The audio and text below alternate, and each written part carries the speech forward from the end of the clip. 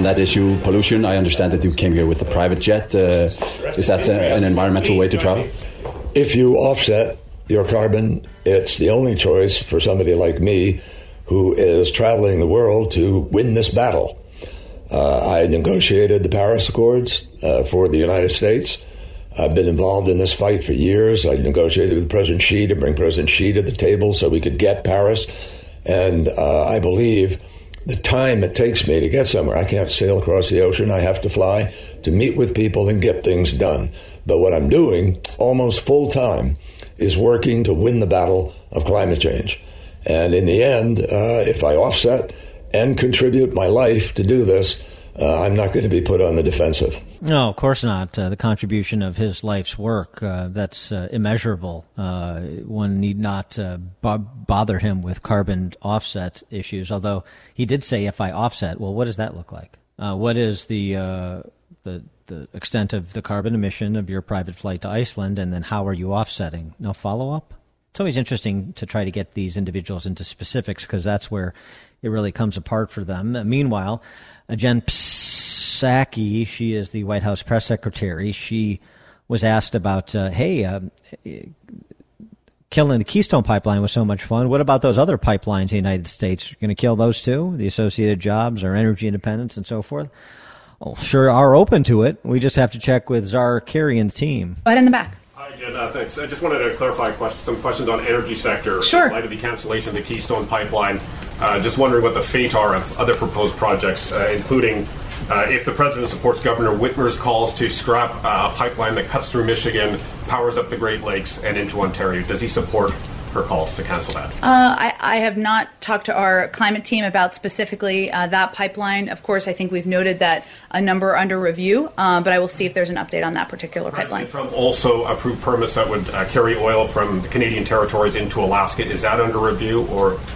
I think, again, all of these pipelines are part of what our climate team is looking at and assessing. I haven't seen another update from them on an additional step, but I will see if there are any updates to report back to. I wonder how Trudeau and the socialists in the Great White North are enjoying the socialists in D.C. these days. For more on this topic, we're pleased to be joined by Shepard Barbash, who's a former bureau chief in Mexico City for the Houston Chronicle. Wrote an interesting piece recently for the City Journal, Science Betrayed, that is germane to our conversation. Shepard, thanks for joining us. Appreciate it.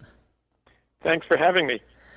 So with respect to the debate being over and the science being settled and all of those other aphorisms that describe that people who are not interested in discourse use to describe the state of consensus on climate, are you surprised at all from what you hear from John Kerry and this administration, and also, frankly, what you're seeing in terms of preparing for this to be the next global crisis that requires us to live differently than we did pre-pandemic?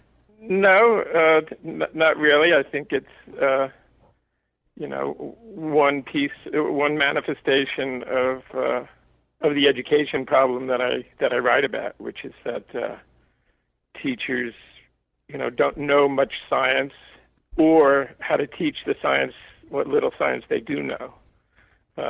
And so what you see, at the leadership level kind of reflects the consequence of those deficiencies in education, I think. It seems like they're just stuck in time. I mean, a lot of these same people still argue they're still part of the ZPG crowd. I mean, they haven't been updated that Paul Ehrlich's 1968 population bomb was a dud.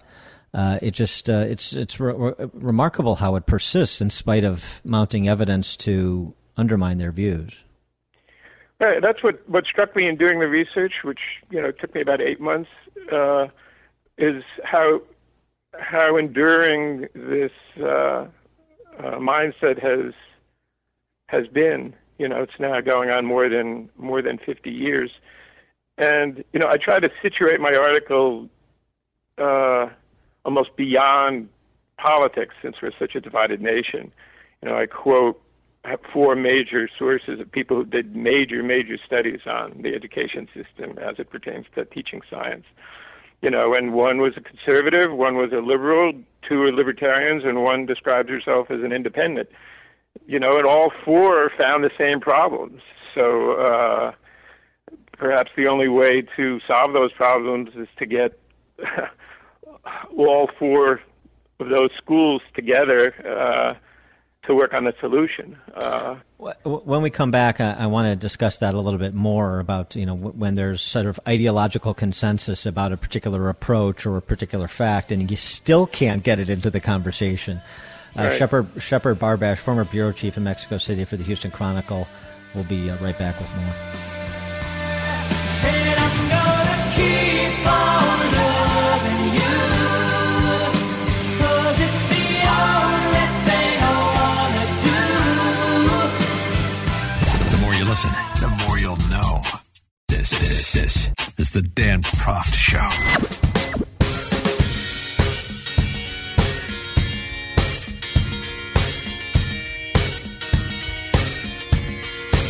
Welcome back to the show. We're speaking with Shepard Barbash, former bureau chief in Mexico City for the Houston Chronicle, and we're talking about his piece at City Journals, in City Journal, Manhattan Institute outlet, as you know. Listen to this show enough, you know how often I cite work in the City Journal. Science Betrayed is the title of his piece, and we're talking about some of this junk science that persists in spite of evidence to the contrary, and why that evidence to the contrary doesn't get much in terms of airtime. And that's where I want to pick up. Shepard, you were mentioning before the break, you talked to these researchers in how science is taught at the K through 12 level, sort of across the ideological spectrum, and they all identified the same infirmity with respect to that instruction. And yet it doesn't change.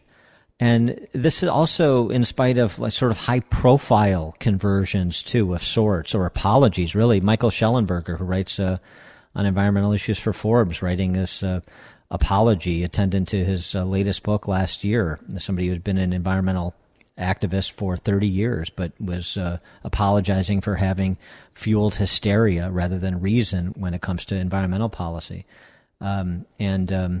Just other high-profile sort of walkbacks.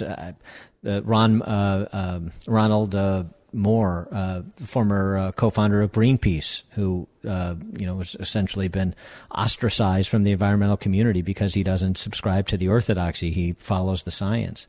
It's just remarkable that you break from the pack here when it comes to climate alarmism, and you don't get an airing. It doesn't expand the debate. It actually seems to constrict it.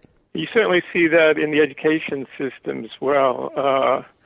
And I think, as I mentioned in the piece, it has to do with, the public school system, that these ideas, this ideology endures because, the public they harm, doesn't have the strength to challenge them, and because the educators, as I say, unlike surgeons and cell phone makers, just don't face enough pressure to replace old ways with new ones that work better. Interestingly, I talk about direct instruction, a specific way of teaching that's very unpopular among educators. But if you go to Amazon, the version of that was written for parents is one of its best sellers. So, I struggled to come up with a solution for the problem you point out, the durability, the inflexibility, because City Journal likes you to come up with solutions. Right.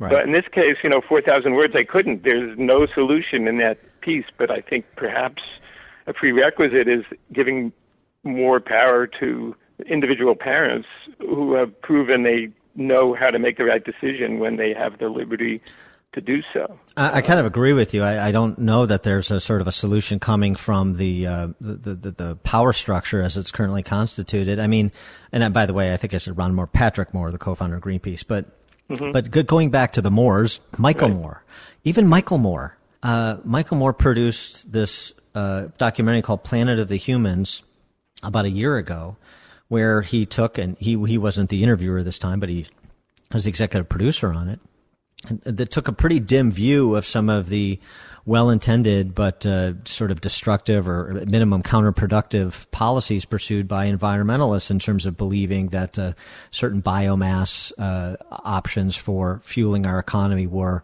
really a suitable replacement for fossil fuels, or really didn't actually result in the exhaustion of more fossil fuels than fossil fuels themselves in producing the biomass. So the bottom line is just critical of some of the alternative energies that have been proposed. And even Michael Moore man of the left and of all of these movements, that documentary was sort of spiked. I mean, you just don't hear anybody talk about it, willing to confront some of the issues that were raised in that.